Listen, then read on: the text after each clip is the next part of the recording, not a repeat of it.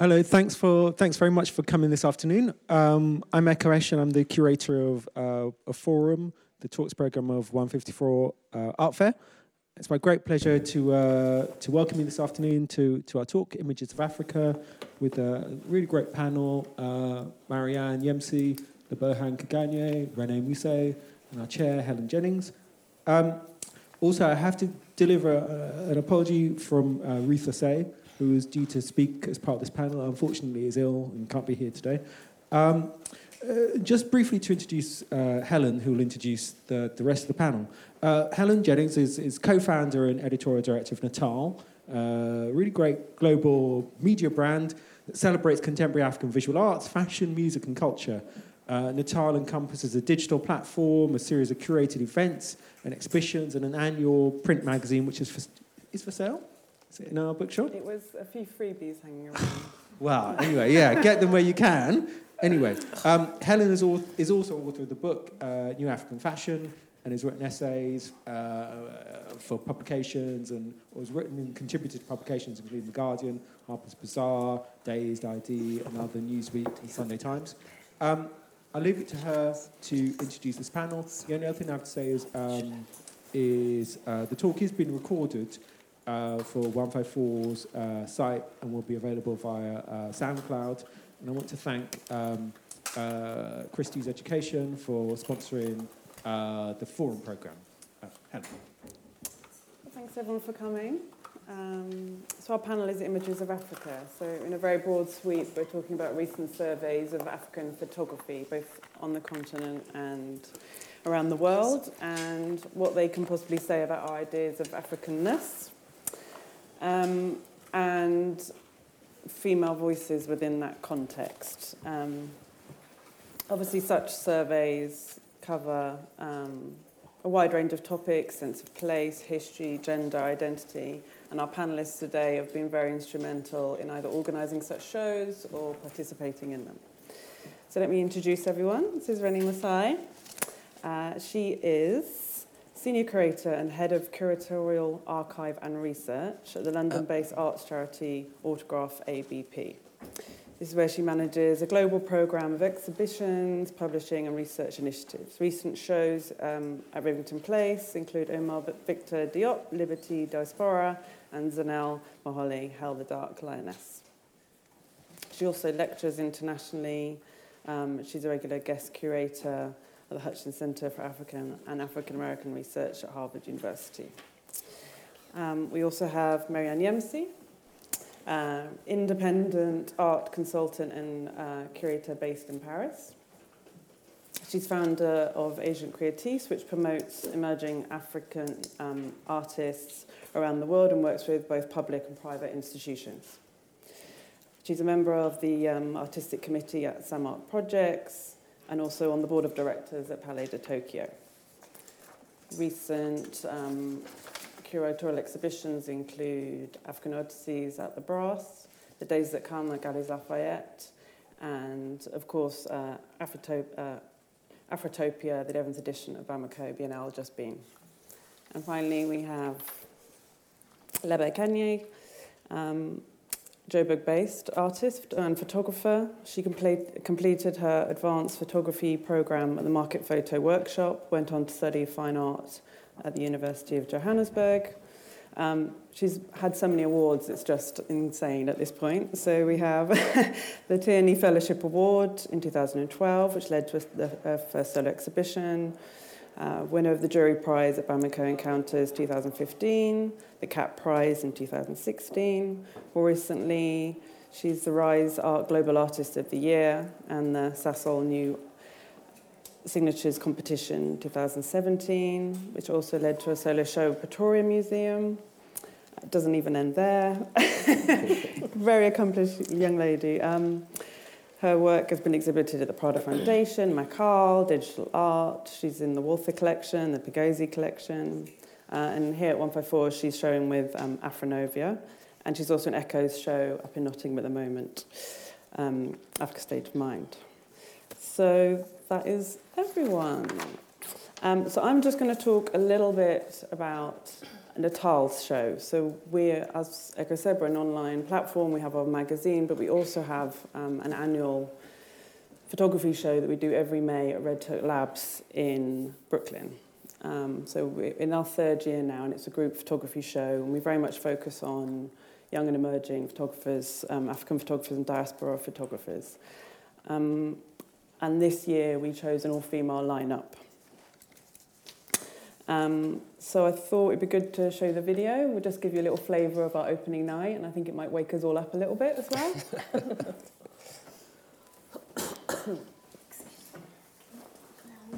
Oh, okay, I'll try.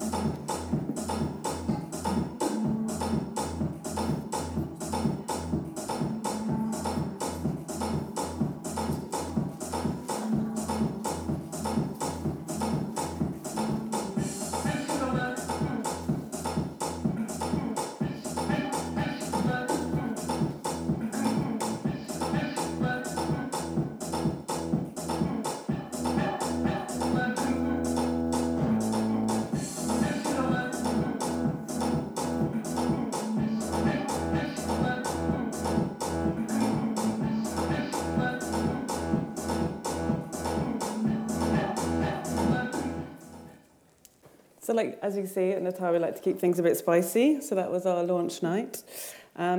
This year we had 6 photographers, and I just want, and Ruth was one of them. So as she's not here, it'd be really nice just to show a bit of her work. So she grew up in southeastern Nigeria, and she's now based in West Yorkshire, and she also works in development. So photography really is kind of her side hustle. Which is a very impressive side hustle. So she works in portraiture and studio photography, and she focuses on celebrating Nigerian identity, specifically Igbo identity and culture. And she often she works in her own community with her own family. It's a very collaborative process. And I think what I really like about her work is it's just very joyful, and it's very expressive, and it's very confident.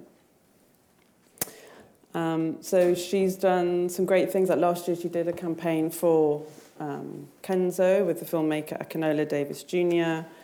She just shot a story for Garage magazine called Mew Mew Babes, which was genius.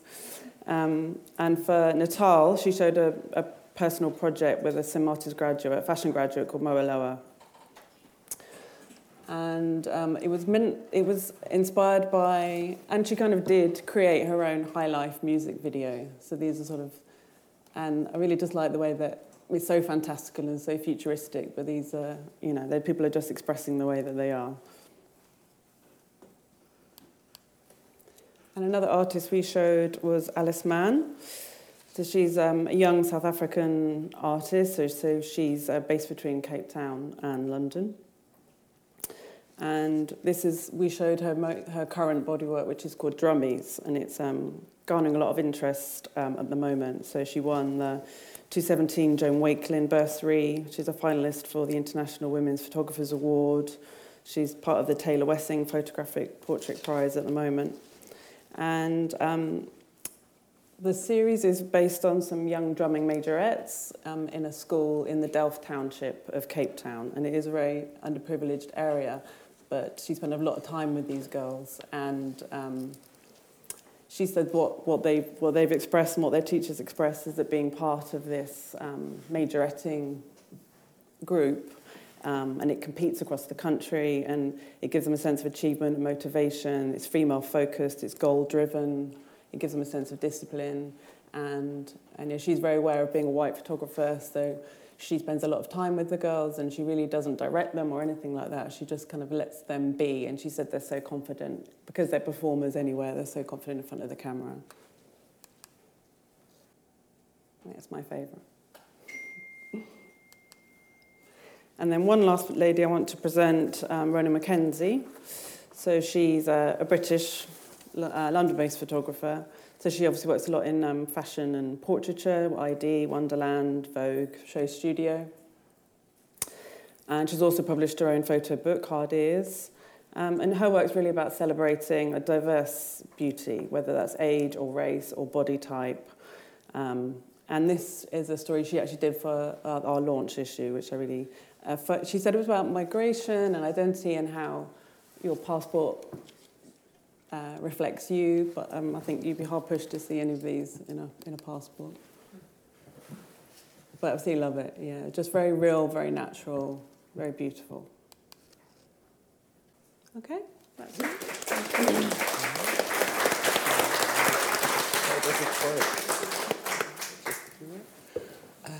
Good afternoon, everybody. I apologize because my voice is a bit like, I don't know, Muppet Show style.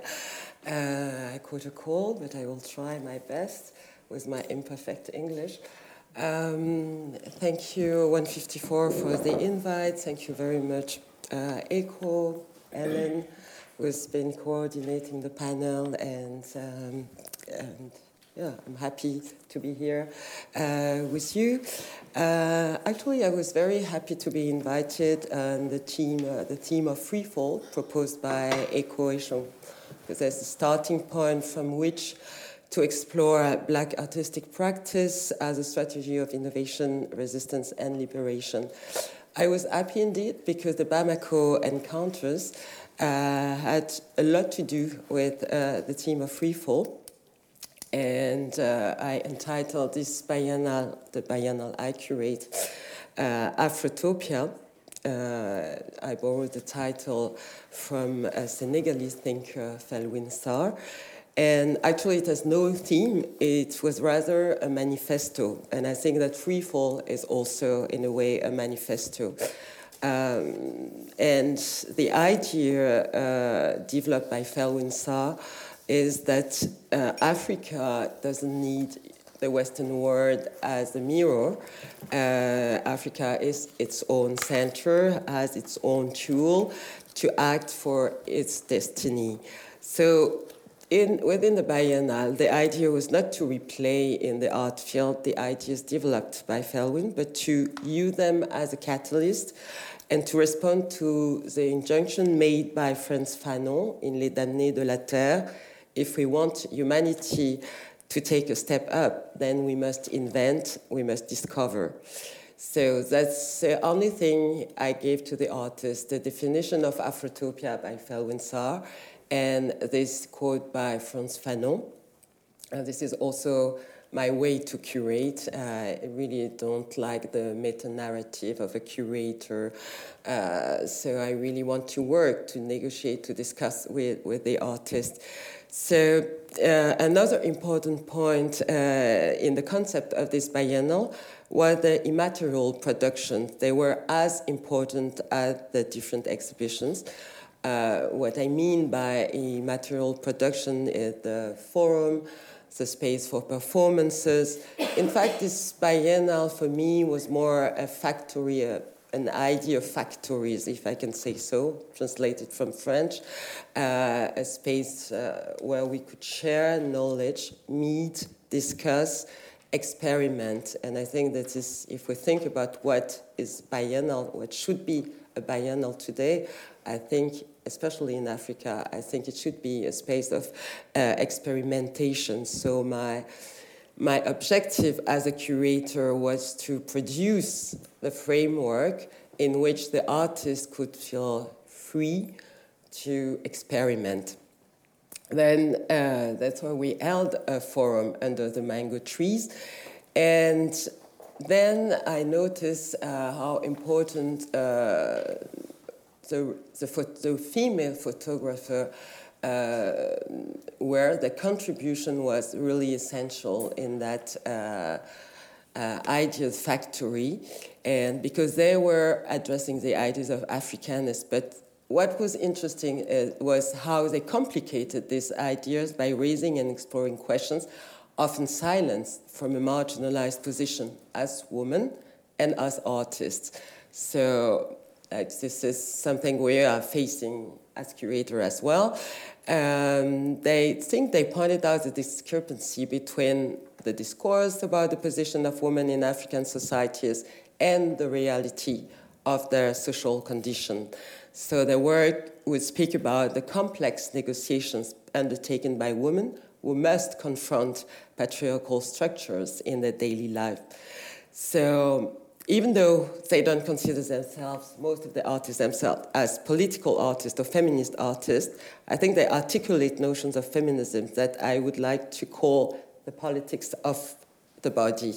So I have prepared a selection of 6 artists from the Pan-African exhibition I curated called entitled Afrotopia, same title.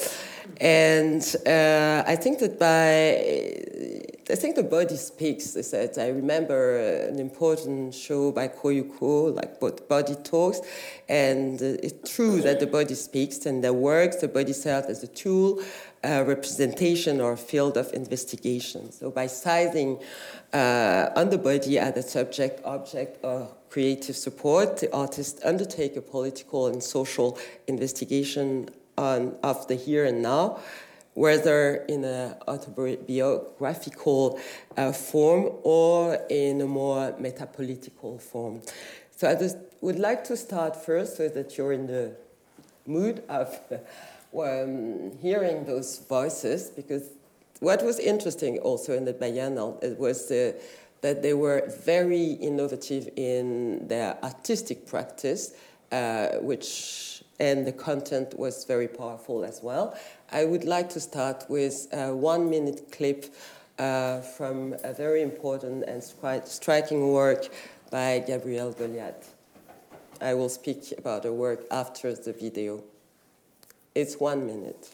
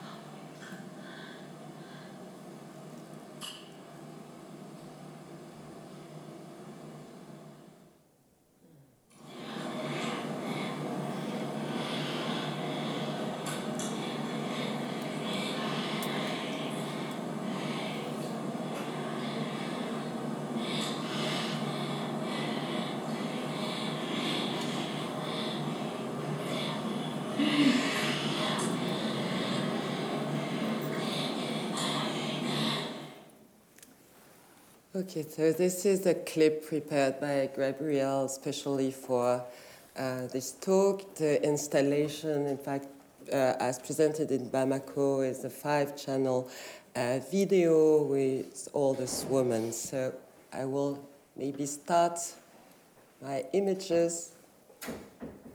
Thank you. Well, I can speak about Gabrielle's work because you've seen the clip by the time he's trying to fix that. And yes, it's a powerful video, and I remember like the people after watching all that. She won actually the special prize of the jury. So in a video, Gabrielle Goliath, she's South African, presents the stories of women and non-binary people in South Africa. They're all victims of rape. And the victim speech is systematically interrupted in the editing. So one can say that no narrative emerges from the succession of gaps, press, and click of the tongue. And in fact, on devoting this video to the victims, Gabrielle seeks to open up the discussion of South Africans' rape culture and the taboo attached to it. And it's clear that viewers' unease in the face of this inarticulated narrative speaks of the difficulty of dealing with taboo subjects that are dismissed as soon as they are raised. And this is the power of the work that we were discussing before. And I was saying that, in the flow of information we received all the day of violence against women, I think that work speaks more to us. So this is the power of the artist's work.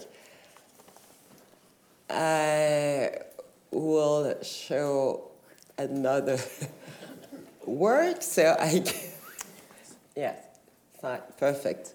So Lola Keyes-Roche is from Angola. And so now I have to hurry up because it's quick without the click. And the series called Stone Orgasms was created in 2015. So again, I come back on Gabriel's Goliath's work. It was, I think, in 2015 or 13, so long before the Me Too phenomenon and this and that. So it's something that they really needed to speak. We really need to speak about that. So in her series, she addresses the question of female genital mutilation. Like, we had this incredible photographer presented by Renee, Ida Silvestri. Now here, her abstract yet very carnal portraits figure the horror of some women's subjection to violent customary practices. She uses traditional representation of women drawn from ethnographic photography, and she adds objects taken from geology or from the history of art that invade and recompose the body. And one can see that the faces is covered, and we cannot identify the models. And one can say that the models become a kind of dolorous icons. Yes, a disturbing being that result might perhaps be seen as talismans against the violence done to women. And then next, I let you see the word. I also include Kairobat Collective in the Pan-African exhibition. Kairobat Collective is a Cairo-based collective of women artists founded in 2013. There's many members: May, Yvonne, Magdalena, Agar, Nadia, and Amne. So it's interesting to see that there are like Egyptian artists, but also foreign artists. And this is a series, a photographic series, but it's also a kind of choreography and a performing act. And what the series is about, and they're trying to explore the in-between space. So you might have been to Egypt or in that country where women are not really welcome in a public space. And so they are exploring this contact zone between public and private, and this zone is represented by the roofs of the city's building, which appears to as both delimiting and putting into question the space in which women are allowed to exist. You can see that the faces are often partly visible. The woman's body merge with the architectural elements, satellite disc, doors, murals. And yes, I think this is the way they perform, the way they act, and through the series is a way to be visible, to make an appearance in a social and cultural context that doesn't easily admit the presence of women in public space. And the roof offers a stage in which the margins of society make themselves manifest. Themzile Keneale, she is South African. She's a very young South African artist. I also presented a series. I think this is the very first series as an artist after school. After school, she went at the market photo workshop. And, again, you have to imagine all these series in the context of Mali. So, we really pushed the boundaries. But it was important if we want to question the realities of Africa today. This is also the reality. And in this series, Phumzile addresses the question of identity in the space of autonomy, of freedom in the context of a country, South Africa, where gender and racial stereotypes are still prevailing.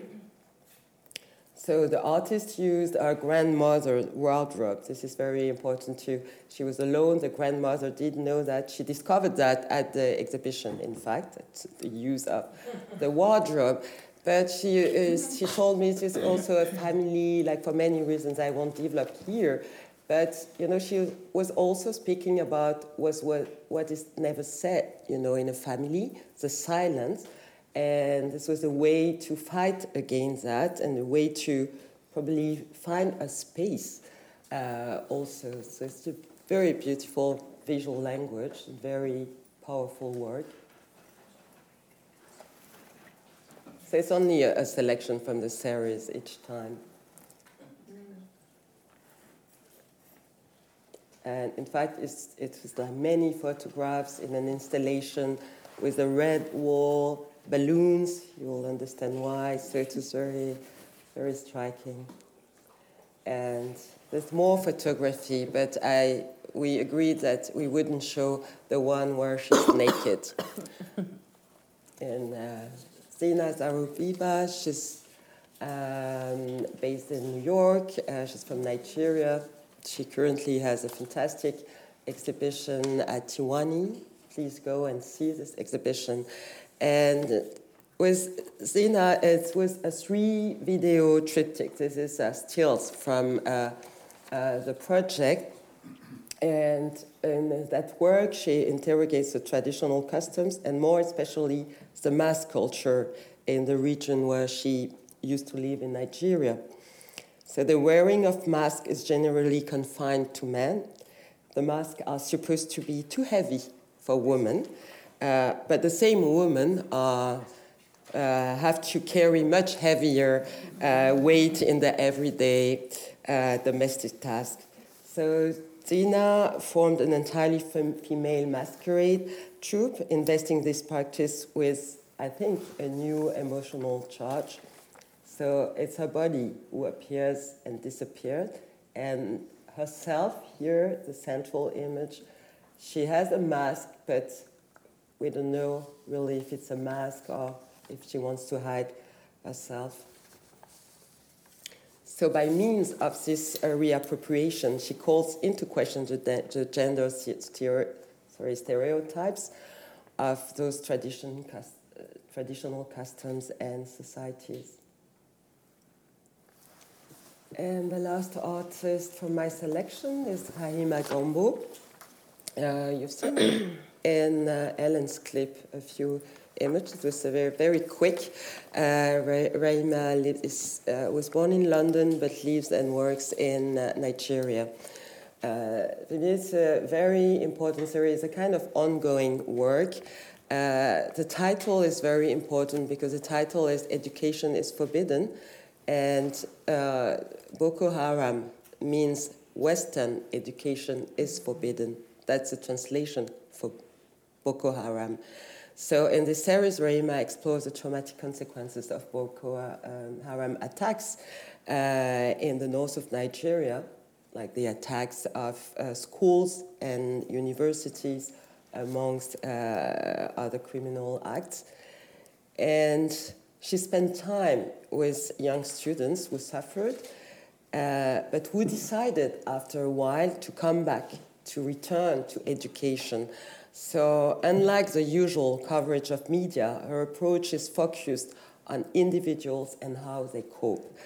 For me, this work by Rahima forms a process of reflection, activism, and pedagogical intervention around the question of education. And this question is central in Nigeria and everywhere else on the continent. So it's not only photographs, but also videos, writing, archive. So she has a blog. You can go on the blog and follow the project. It's absolutely incredible. So it would be, I think, a nonsense to generalize with only 6 examples. But I think it was great to discover these voices because there are important voices, and they also have a very innovative, very creative language, visual language. And of course, all those artists, they only wish to represent themselves.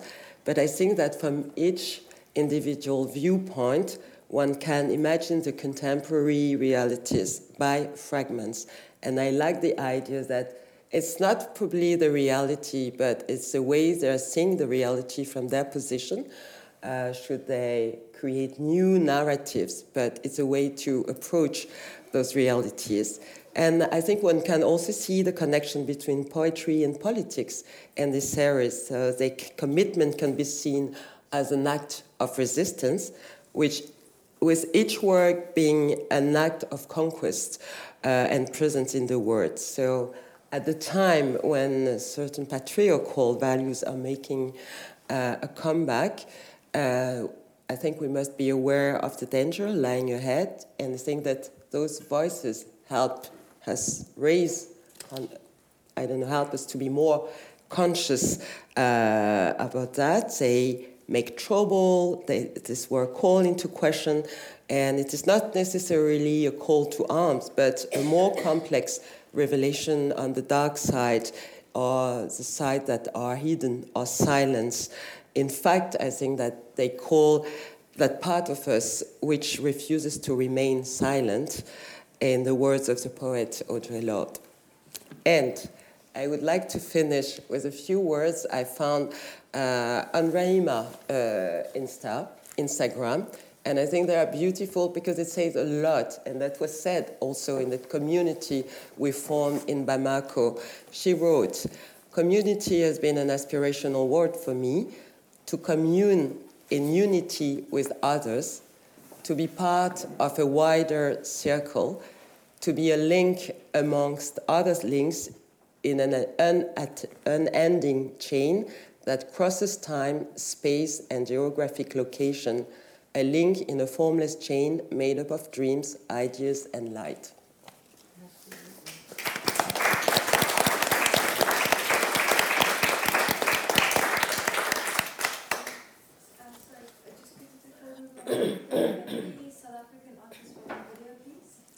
The name? Gabrielle Goliath. Afternoon, everyone. I'm Lebohang, and I'm going to be presenting a few bodies of work that I did over the last few years. And this is a body of work that's actually showing here at the fair at Afronova Gallery booth. And it basically forms part of a two-part project, which is called Kele Falaka. And this is a body of work that I think almost happened by itself because I wasn't really thinking about creating a photography project, I think, when I started this process. And it basically started, it was about 2 years after my mother had passed away. So I was looking at our family photo albums quite casually and almost in remembrance, and looking at, and like as I was looking at them, I kept on realizing that a lot of the clothes that my mother was wearing in these photographs were still in her wardrobe. And these are clothes that she had worn in, I think, her late 20s to till her 30s. And so I then found the exact locations that she had been photographed. Most of them were taken in my grandmother's yard.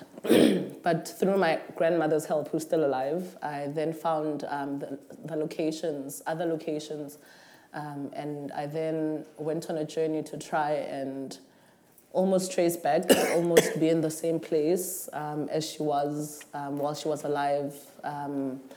And I mean, as you can see with some of the photos as well, that like this is my grandmother's house, my grandmother's lounge. I'm not wearing the same dress or as her, but the chair is still the same. It's like she was like, you know, we're basically sitting in the same chair, so many years apart, and obviously so many miles apart.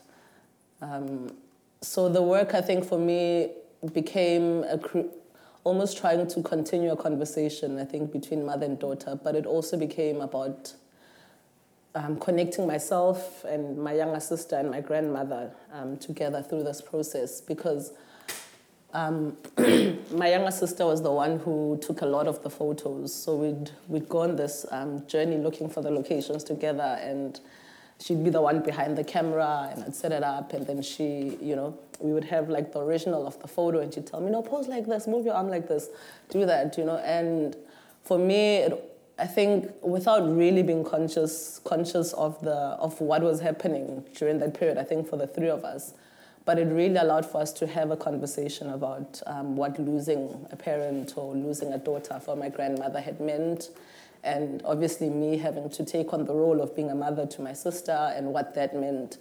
But also to almost go through a process that became quite therapeutic, I think, for the three of us. And I don't know if at the time I had any of those realizations. I think it was afterwards in thinking about, the journey that we'd taken over the 12 months together.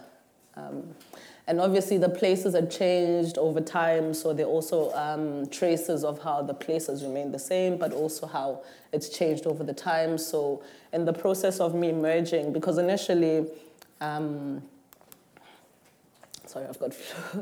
initially the project started with these single images. So it started with me really thinking or planning to show them next to each other. When I eventually realized that it actually was a project, because I think initially it was never really meant to be a project. So I imagined that I'd place the two photos, my mother's photo and mine, next to each other. But as the project kind of developed and almost, it made more sense, I think, to make them one image. And I think that all really speaks to this idea of someone's spirit living on, and also the fact that I think, when you imagine someone who's passed on as being the spirit and being this ghost, but I think in the process, this really became about the fact that I had also become a ghost. I was placing myself in a time and a space or trying to hold on to a space that I was not really a part of. But also I'd become a ghost of her in a way, by having to take on the role that she was playing to myself and my younger sister. I think for me, an image like that I think is quite interesting in thinking about it now, because that was myself when I was 1 year old. It was my 1-year-old birthday party. So to almost think about myself or even look at myself and just the journey that we've taken together and almost continue to take together so many years later.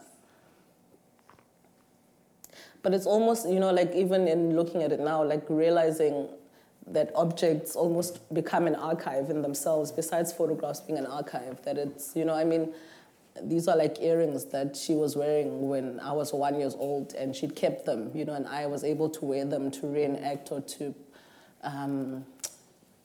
reenact this image.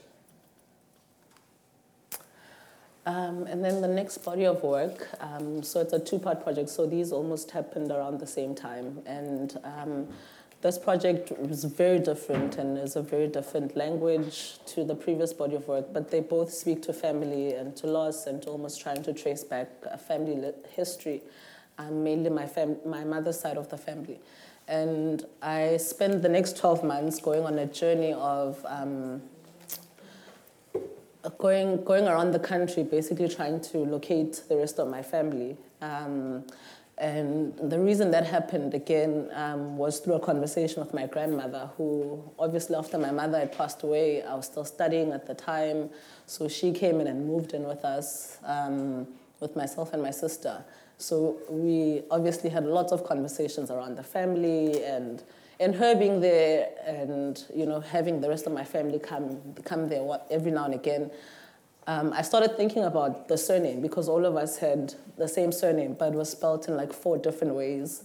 And I started thinking about why that is, besides it being recorded, sometimes having been recorded wrong by officials during apartheid, but also it was around the fact that my family had moved through so many places around South Africa during apartheid, because of forced removals, but also because because they they worked on farms, so they were farm laborers. So they had to go from this farm, and if, for whatever reasons, then they were chased off that farm, then they went to another farm. And as apartheid ended, obviously, the farms went into new ownership. Anyway, so let me talk about this image first. So this basically became a story that started this project about how my grandfather was the first one to move to the city from the Free State, to move to Johannesburg from the Free State. And as apartheid ended, and the rest of my family, because he didn't want to work on the farm, so he was the first one that refused to be a farm laborer.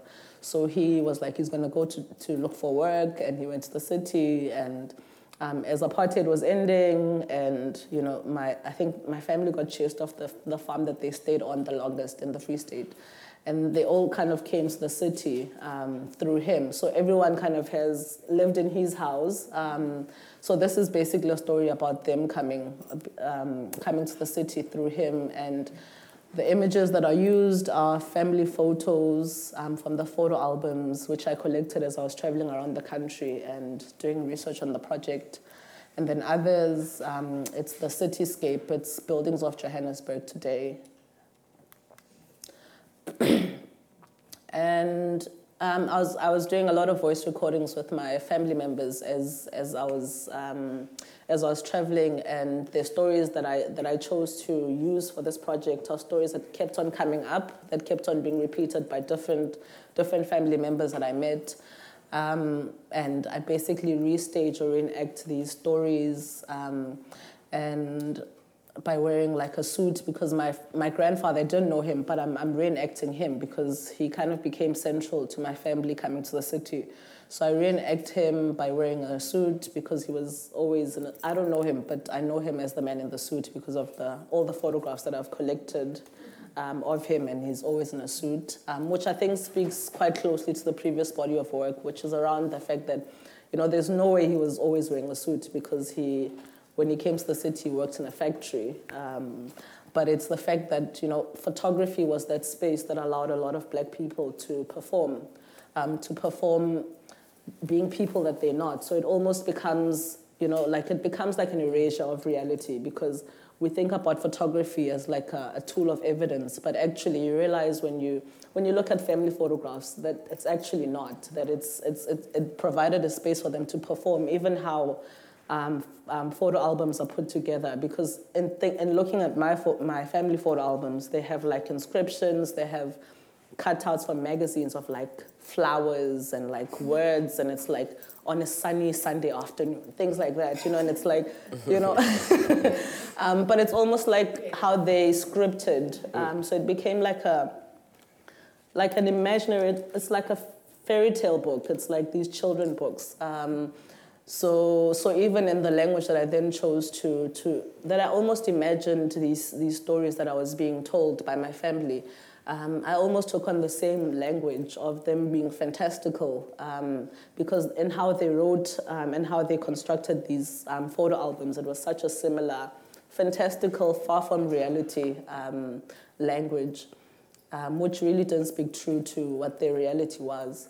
So this is a story about my grandfather who apparently used to drink a lot, and he had to wake up for work at like 4 a.m., but he'd like set his time for like 3 a.m., and he'd wake everyone up after bathing and realizing it's an hour early. And then I got my grandmother to sit on the bed, and we kind of played it out in order to create these sets. And this is a story about how, he was drunk one day and they brought him home on a wheelbarrow because he couldn't walk. I think he got mugged on a day. So I mean, the stories that I chose to work with, because there's so many of them, became the stories that kept on being repeated by so many different people that almost stuck with them over the years. So those are the scenes that I chose to work with. And this is the last one from this body of work, and it's called The Suit, and it's an image of him.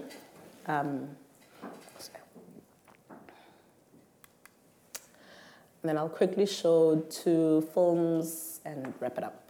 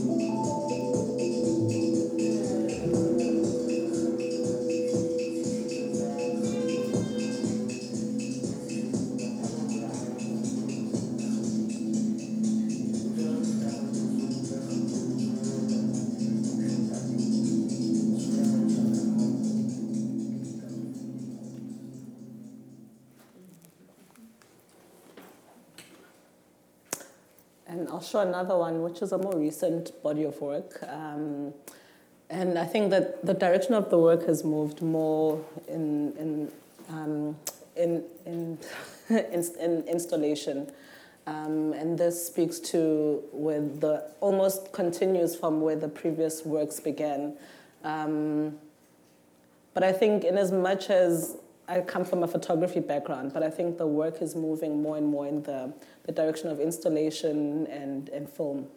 And this is the latest film.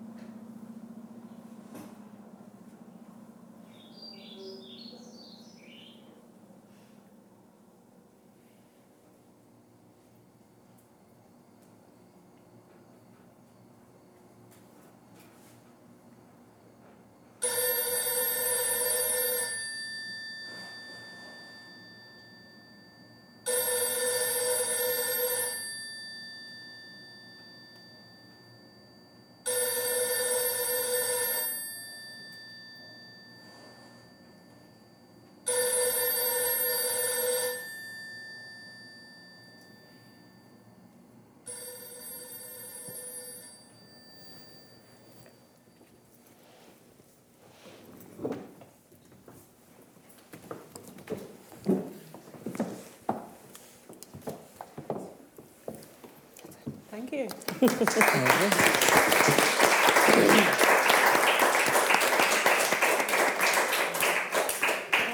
We have like 3 minutes left. 10. Okay, good. Okay. So I'm going to throw it straight out to you guys because I'm sure there's been a lot of information there. Very powerful artists presented. So has anyone got a question? Just a very quick one, Rennie. There's an artist there, I missed her name. Oh, there's a mic there, sorry. Just a very quick one. There's an artist that I missed her name, one in the gold and black, and that they klimped like... Lina, Iris, Victor. Lina, Iris, and Victor with a K. Victor. That's great. Thank you. You're welcome. Question. Another question here. Hi. Oh, sorry, there's a lady with a mic over there. You need the mic. Hello. Hi. As a South African, having sort of visited these exhibitions and these spaces, I'm quite intrigued, and as a South African yourself exhibiting here or talking about your work, what are some of the biggest challenges that you face getting your work out here? And over the last few years, there seems to be a real rush for content of the continent in a way. Are you, how have you found getting your work out here, just in terms of support and platforms, but then also it's sitting in the sort of framework of the West? I think I'm realizing that there's a lot of demand, I think, for African art from the West, and I don't know if it's a negative thing, but I think it's, in many ways, it's a positive thing, right? For me, it's been quite a journey. I mean, to get to this point, I don't think it's easy. The career of being an artist, I can't speak globally, but I'm saying as a South African artist, I don't think it's easy. Because it's also such a small pool of galleries, and that's a system that you kind of have to belong in and be a part of to get your work out there. But it's a small pool, and there's so many art graduates, and not all of them are going to be part of the galleries, and not all of them are going to be part of the big galleries, and even the ones that are part of the big galleries, not all of them are going to get as much exposure as the big artists. So I mean, there are challenges in terms of that, but I think that one thing that that I made a decision to do, I think from after studying photography and not really being sure if I wanted to even be in the world of arts, which I'm still not even till today, was to really be active in my career. So to be active in terms of choosing like where do I want to be represented, lots of proposal writings, so not depend on a gallery system. And I think that in that way, then you almost you provide or you align yourself with opportunities and putting yourself on platforms, even when a gallery system is unable to put you on those platforms. So I think that artists also need to be active in their careers and not expected to come from an institution, because even the institutions, they have a lot of people that they're trying to market or this or that. So I think that it's important for you to be active, an active participant, not just in the creating of art, but in your own management. I was just talking about some of the logistics of getting work off the continent in a way, the cost of that, the insurance, this, that, and all the other. That's how have you found? I mean, it's very different, I guess, working digitally or being able to take your work or it being carried very differently. But have you? I feel like this conversation is very different back home in a way. It's like you say, it's hungry here. It's very, but back home it still feels quite suffocating, quite small. It feels like two very different conversations, one here and back home. I don't know about that. I think there's I think there's a demand from African art, but there's actually a demand because there's good African art, you know? Mm-hmm. So it's not that there's like a demand because there's like, you know, because there's like a new trend. Africa's like the new trending thing. But I think because there's good African art, you know? And it's not that necessary to even say African art, you know? I would say good artists from Africa, you know? So, and there are obviously logistical issues for getting your work there, for doing that, but there's still good art from Africa, you know, and all of those things I think you deal with because they come with it. I mean, it's like coming here and being on a really long flight and having to give a talk and do that. It's like, it comes with it. It's like, you know, and you're only maybe here for 2 days and then you have to go back and be on a really long flight and, you know, it comes with it, unfortunately, you know. The woman at the front, Maybe you had a question? You want to wait for the mic?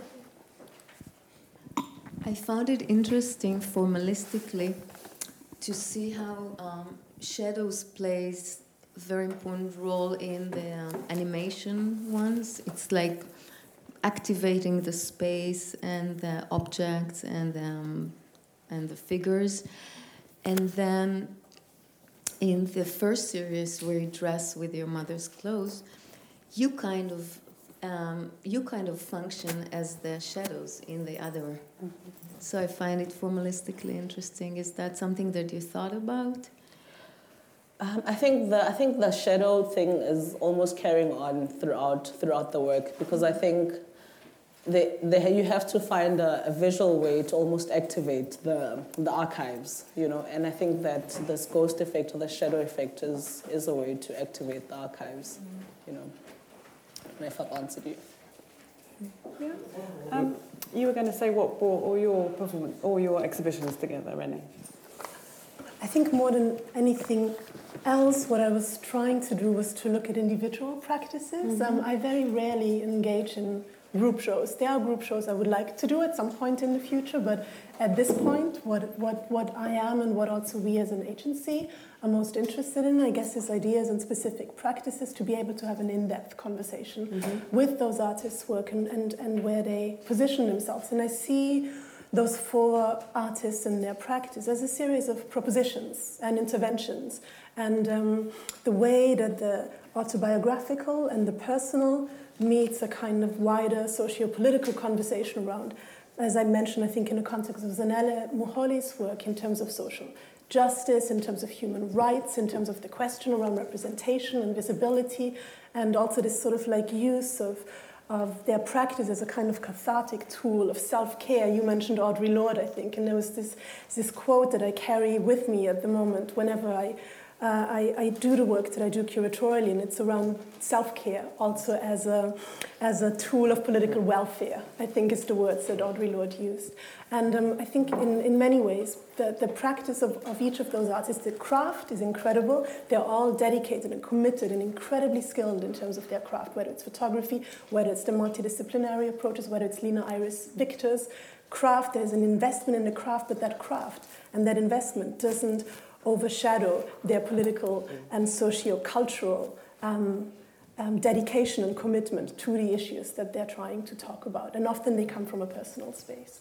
But also one other thing I should say is those 4 artists, aside from the fact that 2 of them are existing autograph shows stroke publications, which are currently on the road, and Phoebe Boswell and Lina Iris Victor's shows are both in development. There are also 4 artists I'm having a very intimate, in-depth conversation with, a kind of curatorial artistic dialogue with Zanele Muholi that's already been published in the Aperture book. It's a 12,000-word extended in conversation with Lina Iris Victor. It's in progress. It comes in the first iteration of it is going to be published in the publication that accompanies her NOMA exhibition that opens this weekend. And then the second iteration will be in the autograph show and publication. And with Phoebe Boswell and with Ada Silvestri, it's also an ongoing dialogue that really is a kind of platform for the artist's voice. It's like I'm not at this point so interested in a curatorial voice on top of those artistic endeavors. I really want to have these conversations that very, very deeply go into the reasons behind the work, very kind of like personal. And so they are kind of like a visual and textual conversation that I'm trying to bring together in different ways. And conversely for you, Marianne. Yeah, I agree with you. I also like to work with artists, like do solo show. I did the recent one at the Palais de Tokyo with a very young South African artist, Bronwyn Katz, and she stayed in Paris 3 months, and I knew her before for many years. She was still at school when we met, so it's really, and she's also working in the collective IKEA.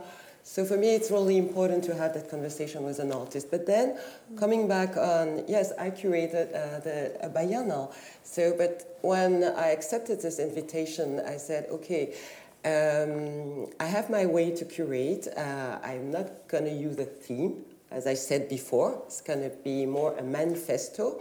And I think that in a way, we curator, we should be more modest. We should leave more space to the artist. And I think most of the time it's more, what do you say, a soliloque or monologue, like the curator, like developing something and really doesn't care about the artist. They just have to fit in, the work have to fit in the statement. So I'm not interested in working that way. I'm interested in the encounters, in how I can help, I can give space for an artist to develop his work, to be visible, because, you know, I'm based in Paris, in Europe. I've been working, making more artists visible. It's true that I have an interest in making more women artists visible, because it's more difficult for them. But, well, it's, I'm interested in those new voices and how we can work together. So the biennial, what I've tried, again, is to, and I do that for all the projects. Usually we start the conversation, usually it's with literature, like African literature or something. For me, I go outside of the art world. I don't bring a text, I bring like quotes, and we discuss. And because I think that what the interest of doing a group show, like in a Kunsthalle or a biennial, is like you bring people together, and it's not like they should all agree. It's interesting, this confrontation, and I'm really interested in that. And I think that the more you let them develop their ideas and exchange all together, I think that in the end it's something that is larger than each artist, larger than me, and that's this why I like to create, really.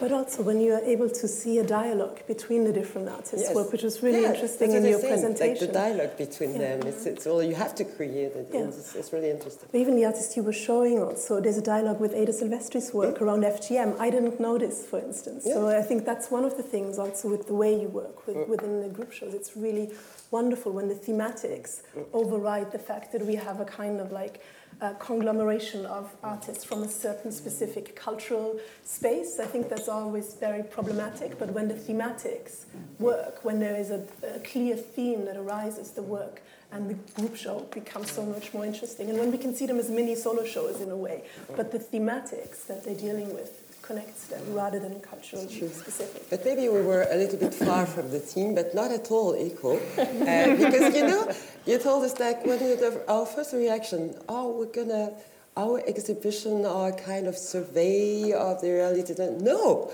they're not. But in a way they are. They are. Of course they are. But yeah.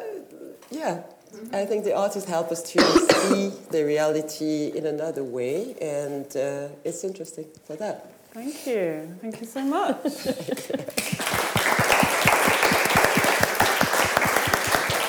Well, look, clearly this is a conversation to continue to have for a very long time. You know, I do want to thank all of you for being here, and please join me in thanking our wonderful panel, Helen Jennings, René Musset, Le Boheng Gagne, and Marianne Yemsi. Thank you very much.